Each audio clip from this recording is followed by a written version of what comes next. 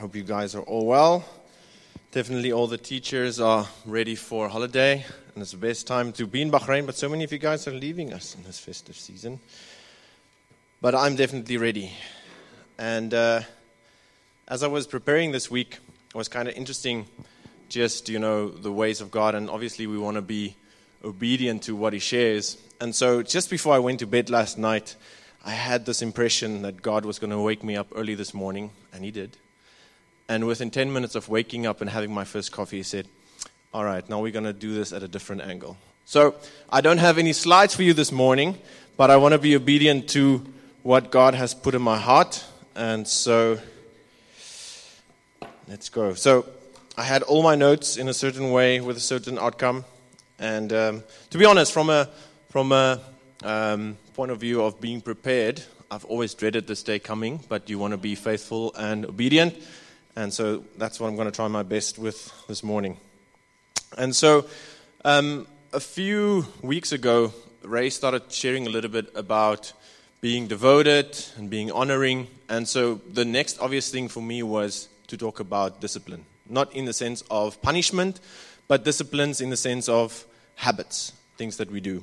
And as I was debating whether or not to go down that way, I started thinking, it's good that you have disciplines, but that should lead to something, and then to the point of being transformed. And then I thought, okay, God, let me debate whether or not I'm going to be looking at some of the outcomes.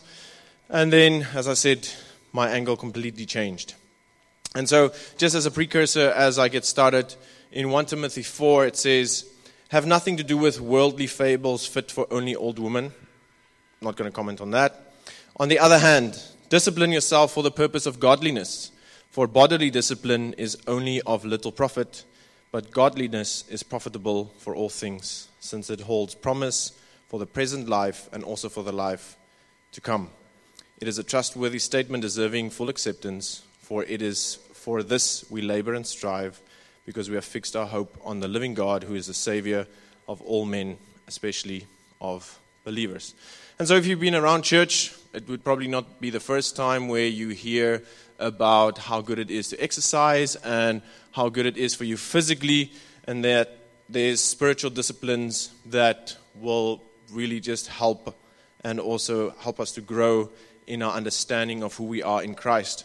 And so obviously with these disciplines, we then have more opportunities to be changed to the likeness of Jesus. And so just a few of them to mention is daily reading, studying of God's Word, daily praying and talking to God, which sometimes doesn't come so easy. I don't know about you, just something that I heard recently, which I thought, man, it's so good to really share, is that, some people have the gift of praying, and so, if that one person is in the group praying, they will cover everything, and you'll be sitting there wondering, what can I add to it? And you just say amen afterwards. So some people can really pray for hours and hours. I probably could, but it doesn't come as naturally for me. And then I heard someone said this. He said it's kind of like thinking about being married.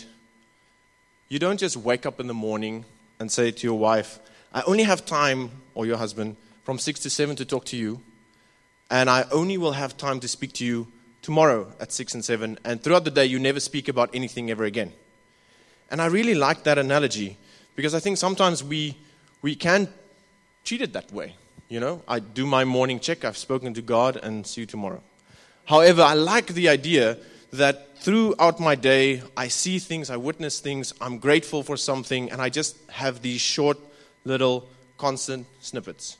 If Merelda was here, she would probably say and confirm the amount of times, and I find that it's maybe a general thing, that you just want to make sure that what she told you, you're sure of.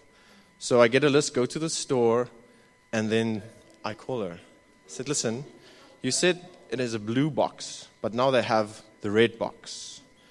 No, take the green box. And so it's not that I can't do it myself, it's just the fact that if I go home, I know I'm going to have to go again. And so I'd rather just make sure that I have the right thing from the beginning. And so if you were to look at my wife's call log, then you would probably see when I was at the store, because it would probably be 5 or 6 calls in like less than 5 minutes, just to be sure that I get it right. And so, in all seriousness, I really want to implore you, if not, it just becomes so easy to just have those small little moments as things happen, to be grateful and thankful, and just incredible to see what it does versus just having that few check moments throughout the day. Then the most obvious thing is to regularly worship together, honoring God with our finances first, serving the body, hanging out with other believers. And then I came to the realization, well, this is only outcomes after the initial transformation. And that's where my head started to think about it a little bit differently. And so a very familiar scripture to start off with is Romans 12 verses 2. Do not be conformed to this world, but be transformed by the renewing of your mind, so that you may prove what the will of God is, in which is good and acceptable and perfect. And that word renewing, I'm going to try my best here, Nicholas. It's a Greek word called, and I spelled it out here, anakainosis. Anakainosis, which means the renewing.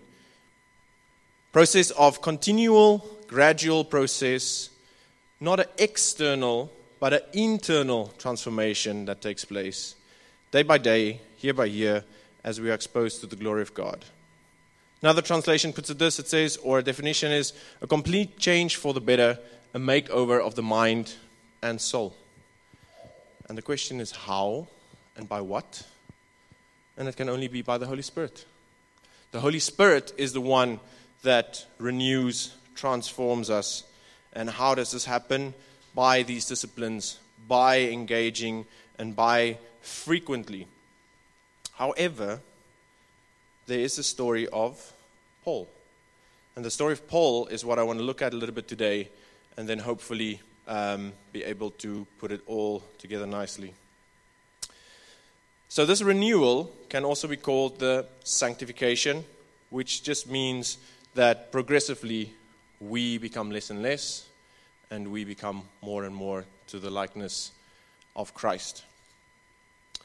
And I'm sure when you hear of an initial transformation or a moment, I want to take you back to maybe the first time where you were introduced to God. For me, it was at university, a few things going on, and as you know how stressful student life can be, I find myself, that was a bit of sarcasm, sorry, which is a second language if you're from South Africa sometimes. I find myself in a desperate prayer, and I said, God, if you please show me. Simple as that. The next morning I'm going about my business, I go into the university, go to the library, and up walks a guy that I've seen like 5 years ago, very good friend at school. And the first thing that he says is, God has a word for you. I thought, okay. And he said, he just said, he heard your prayer last night, and he will show you. I thought, no, surely not. Like, where do you live? Do you live maybe next door, saw me or something? Who knows? And that's how it started. Then, as I was in this process, there was a guy at university. He was known as kind of the guy that's first to go to the bar, the last one to not leave, but helped to leave, and living the very worldly life. And then one weekend, he came back, and the Monday, it looked like he looked different. And he said, guys, you're not going to believe it. I can't remember the whole story, but I was not convinced. He said, I found the Lord, He's changed my life, and I'm done with these things. And I thought, no. This guy, no, something's off. And all glory to God. I never saw him drunk again, never saw him in any way, shape, or form, and he was just on fire for God from that instant, and radically changed with one encounter over a weekend. And this leads me to the story of Paul, which originally was called Saul of Tarsus. Now he labels himself, and you will find that in Acts 26 and Acts 8, as the world's worst sinner. He claimed to be the world's worst sinner and had lots of things to support that claim. He lived his life to hurt, injure the needs, kill people who disagreed with him, blasphemed God, make good people who love God suffer, and torture. And so you can turn to Acts 9, and I want to read through this story, and I want to take bits and pieces from this encounter of Saul and just kind of build on a little bit from there.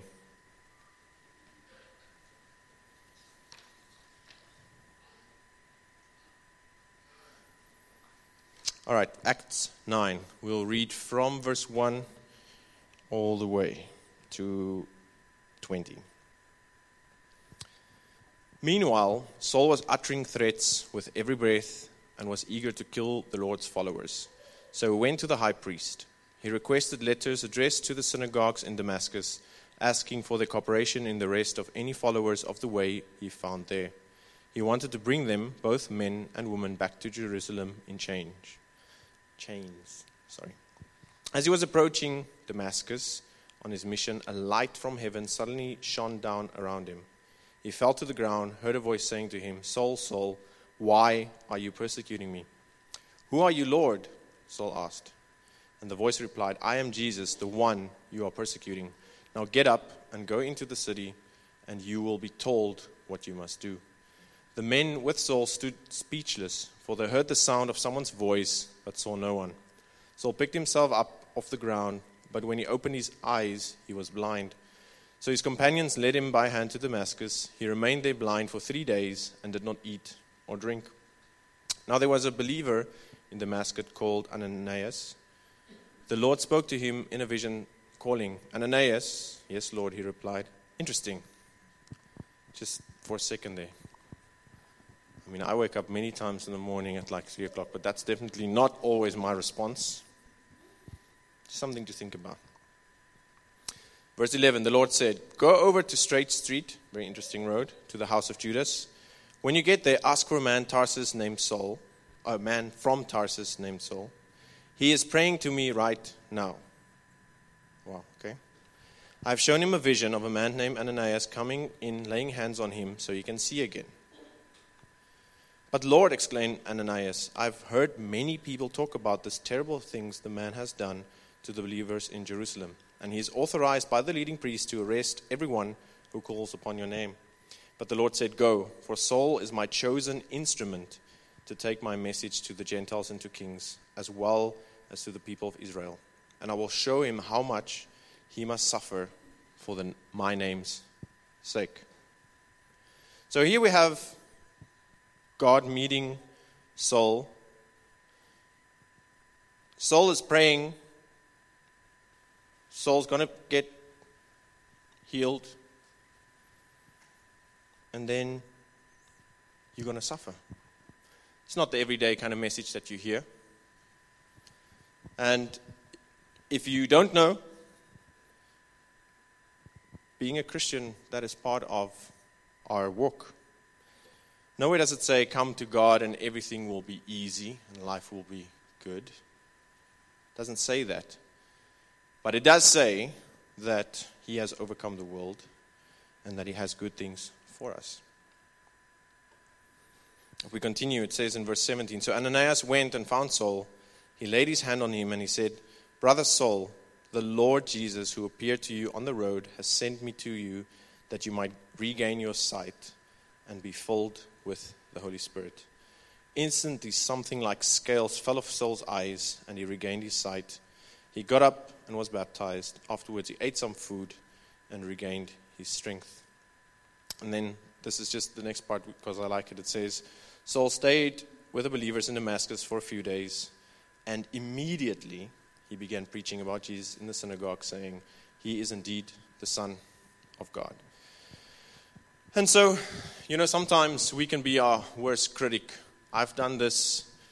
I fall short. Here's a guy who killed people for the sake of being against. God radically encounters him and his life is never to be the same. And a lot of what we read, and which I will still get to, is Paul writing to us and the impact that we can see this has had in his life and that we then get to experience. So he became a complete opposite to what he was, an inward change with eventually outward effects. A few things I want to highlight. Ananias goes to him and he says, "Brother Saul." This guy was killing fellow believers and Christians. Now you're my brother? Interesting. Filled with the Holy Spirit, and then a few days later began preaching to the synagogues. So an immediate, real transformation. Maybe just something to mention as a sideline. If someone says that they're a Christian and their life is transformed, they have to be in constant contact with God, right? So if someone says I'm a Christian, but has no desire to commune with God, and I'll leave that open to you.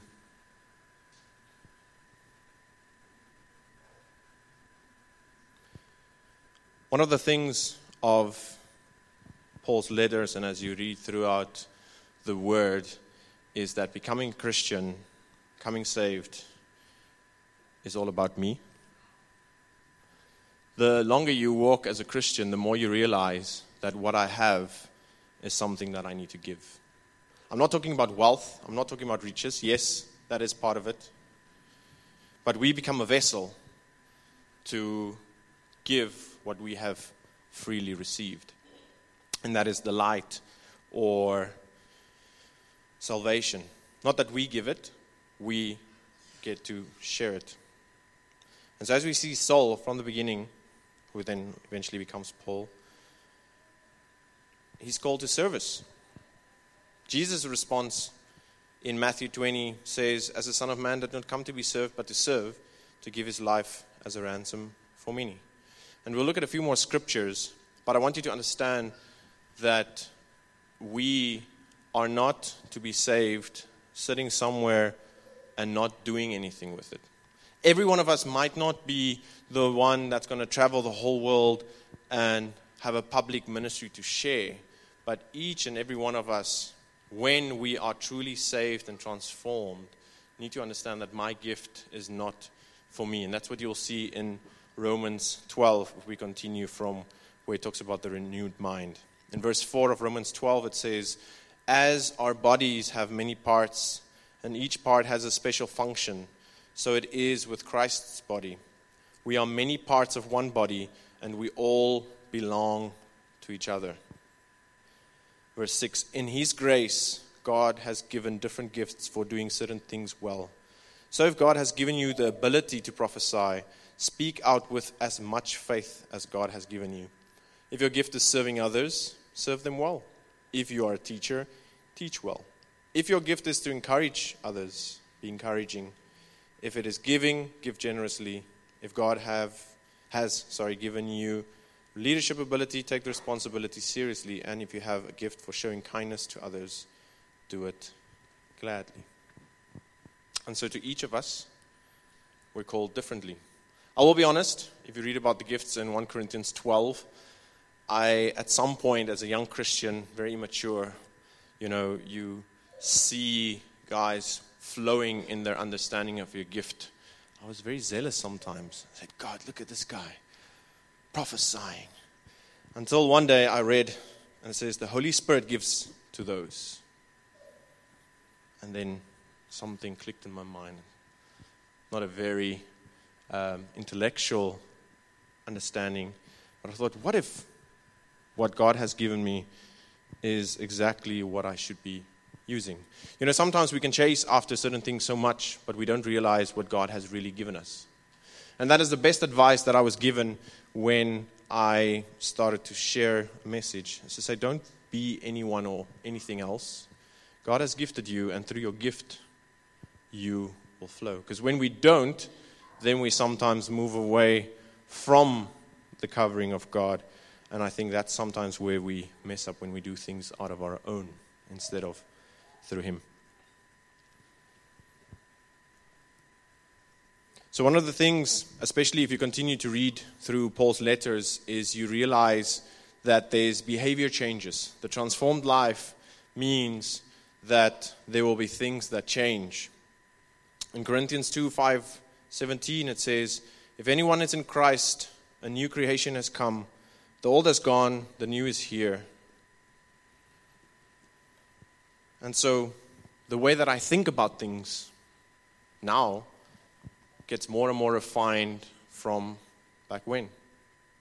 The things that I talk about change. The way I think about and when I encounter certain things change. It doesn't mean we never ever struggle with it, but it does mean that we are to respond different.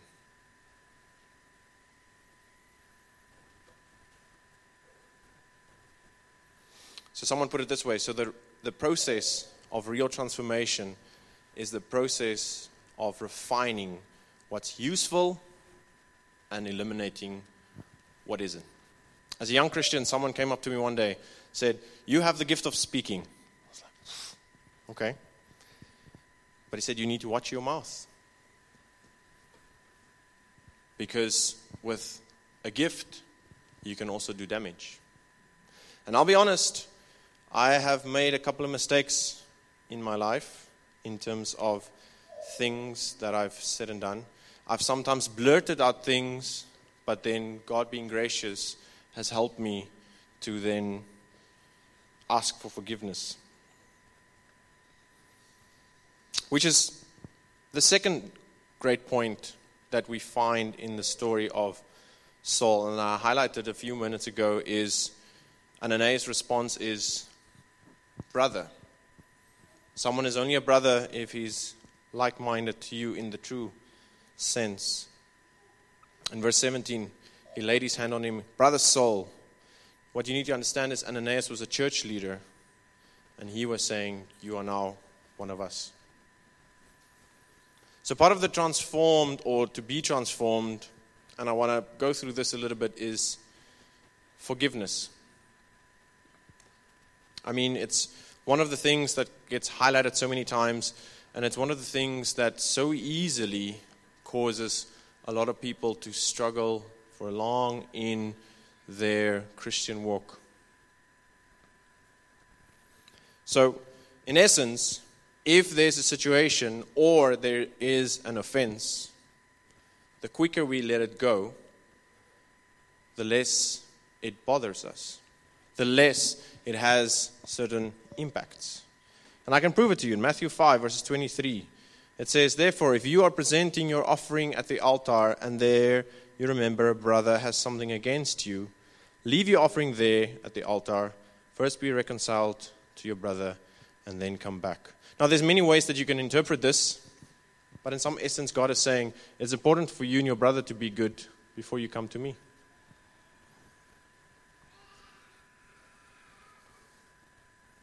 This is a bit challenging in Luke 17, but it says on verse 3, Luke 17, verse 3, be on guard. If your brother sins, rebuke him. If he repents, forgive him. If he sins against you 7 times a day and returns to you 7 times, saying repent, forgive.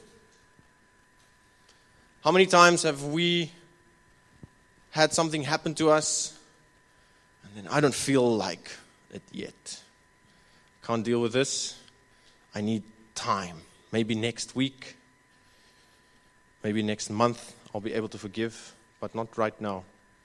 The only one you're holding captive is you. The thing is, the other person is moving on, sometimes unaware. You're like, look at this guy, look at what he did. Doesn't seem like it's bothering him, because it's probably not. And so from my experience, and this is something that I had to learn, is being someone that has a gift of speaking, I can sometimes very much say things in the moment, and then afterwards think, oh no, why did I say that? And then what I had to learn was, well, there's nothing wrong with sending in the other person just a message and saying, hey, I'm really sorry, but I said something, I just want to make sure. 99% of the times, the person will say, what are you talking about? But then it doesn't have a hold on me anymore. I'm not saying forgiving is easy, but I have seen the power of forgiveness in my life when I do. Because forgiveness is essentially a choice, and then the rest of the things kind of flow and follow from it. In Matthew 18, verses 21 to 35, still on the same idea of forgiveness, you probably know this. Peter asked, how many times do I forgive? 70 times? 7. Again, many reasons for it maybe. I personally just think you need to forgive someone so much so that it doesn't have a hold on you anymore. So that you're actually convinced. And if there's still something that comes to your mind and something that you're thinking about and it's making you, then you forgive again. Why? Because we don't want anything hindering us in our walk in our relationship with God.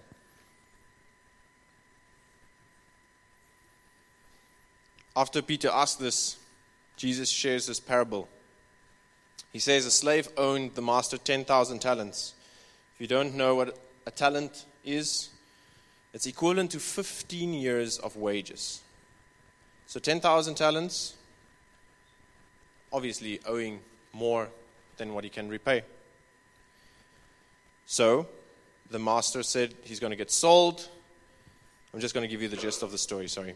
And then he fell to the floor. He said, please have patience with me. I will repay it. The master has empathy or sympathy, and he says, don't worry about it. Don't need to repay it. The servant then, or the slave, then has gone to a fellow slave who owes him 100 denarii. Now a denarii is a day's wage. So as you can see, 10,000 talents, 1 talent being 15 years of wages, 100 denarii, which is 100 days of wages. And then the slave demands repayment. And the fellow slave asks for the same patience. And he says, no, you need to repay me. And he gets him thrown into jail. And so, obviously, other slaves went to the master and they said, this slave that you have forgiven his debt, look what he's doing. And then the master found out, he was moved with anger, handed him over to the torturers until he was paid. Money is the topic of conversation, but forgiveness is essentially what this parable is about. And then in verse 35, it says, my heavenly Father will also do the same to you if each of you does not forgive his brother. And then just to re-emphasize it, in Matthew 6, after the Lord's Prayer, it says, if you do not forgive others, then your Father will not forgive you. So there's a consequence. It's not a beating of, it's just to say, listen, I know me. I know the things that I do. I ask for forgiveness, and I want to walk in forgiveness. Who am I who have freely received forgiveness, withhold it from someone else? And so, freely as I am forgiven, freely I am to forgive others. I mean, some of us probably sitting right here, right now, are thinking of things. Things that people have done to us, things that we were wronged with, and things that might have happened years ago.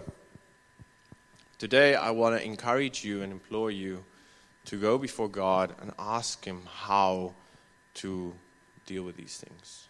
Why? Because He wants to free you. He wants you to walk in the fullness of what He has for you. Is it easy? Absolutely not.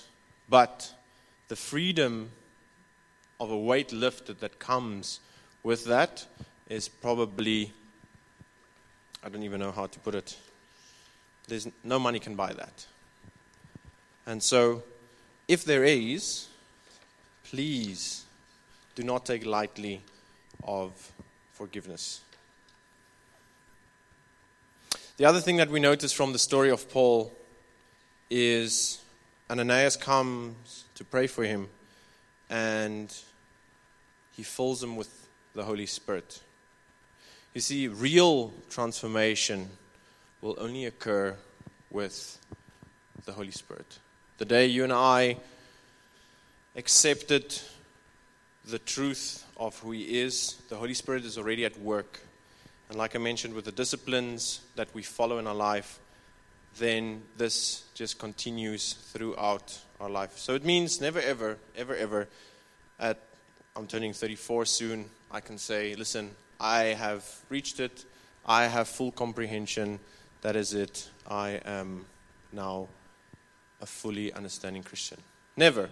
Till the day that we die, we will still continue to be transformed.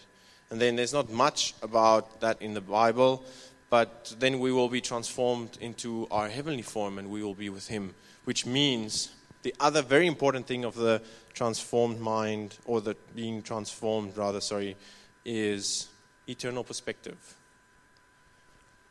Peter, is it Peter? Yes. He says it, that we are to be aliens of this world, meaning that it shouldn't be strange for us that sometimes we get viewed as strange and different.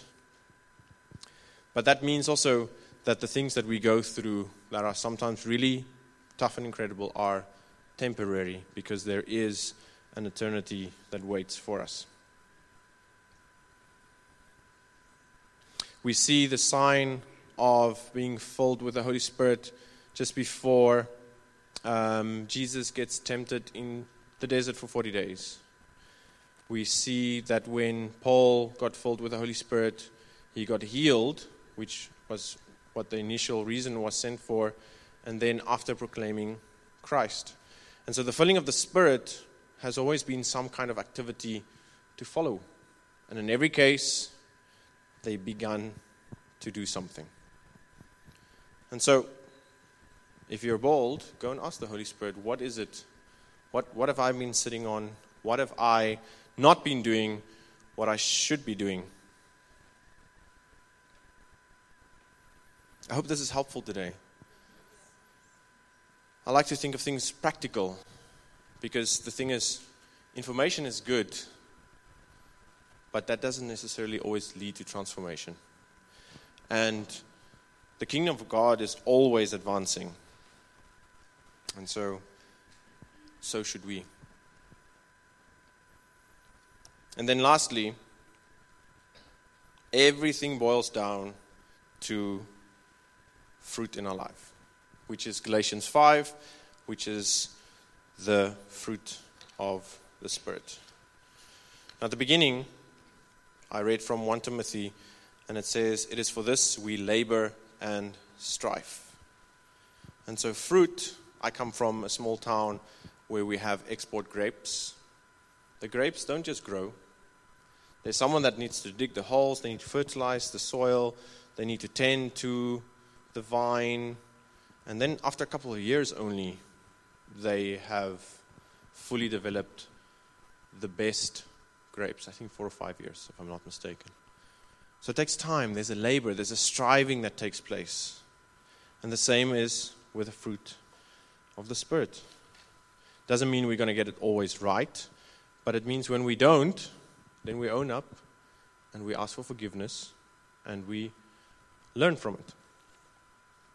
And so Galatians 5, verses 19, it says, "When you follow the desires of your sinful nature, the results are sexual immorality, impurity, lustful pleasures, idolatry, sorcery, hostility, quarreling, jealousy, outbursts of anger, selfish ambition, dissension, division, envy, drunkenness, wild parties, and other sins like these. However, the Holy Spirit produces love, joy, peace, patience, kindness, goodness, faithfulness, gentleness, self-control." And I love what it says, "There is no law against these things." I've got 6 more pages since we have time. No, I'm just kidding.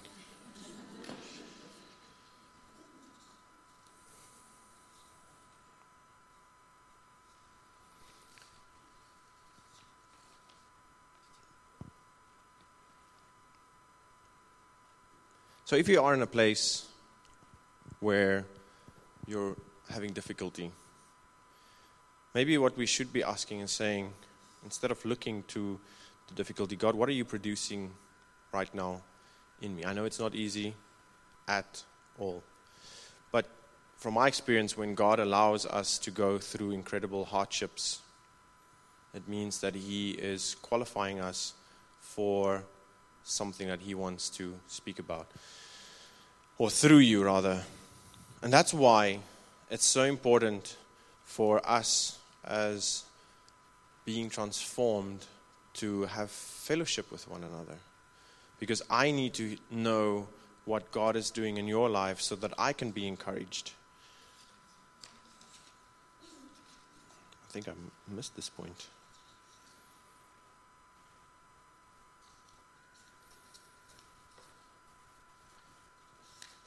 Anyway, don't find it now. And so the thing is, to be transformed, 1, spending time with Him, yes. 2, only the Holy Spirit can do it. 3, there's an outward to it. It's not just for me. It is for those around me. And that's why in Acts it says they met daily in each other's homes, and like we are here today. Because we do need one another. And so, if you are not sure what some of your gifting is, the very thing that you're doing is most probably right in front of you. And then I want to implore you to use it, to do it. Like it says, if it's serving, show up on a Friday morning, come and serve. No one needs to know. If it is spending time with others, do it. You know, we get so busy sometimes with the busyness of life that we put these things on the back burner. I was trying to find it this morning, but I couldn't remember where I read it. It said people sometimes for 10 to 20 years don't see any transformation in their life, but yet they read the Word of God and they say, but how is that possible? Because there's not an outward application to their faith. We need to, with what we have been given, flow. It's kind of like a bucket of water. You fill it once and it just stands for a while. The water probably gets stale inside. Every now and then you need to throw it out and you need to pour new ones in. Don't know if that's a good analogy. It's right now that I'm thinking of it. But so we need to keep on being refreshed and filled, and we need to be a vessel flowing. And that can only happen by His grace, His mercy, and by the Holy Spirit. All right, I think that is it from me. Can I pray for us? And then we will close the meeting.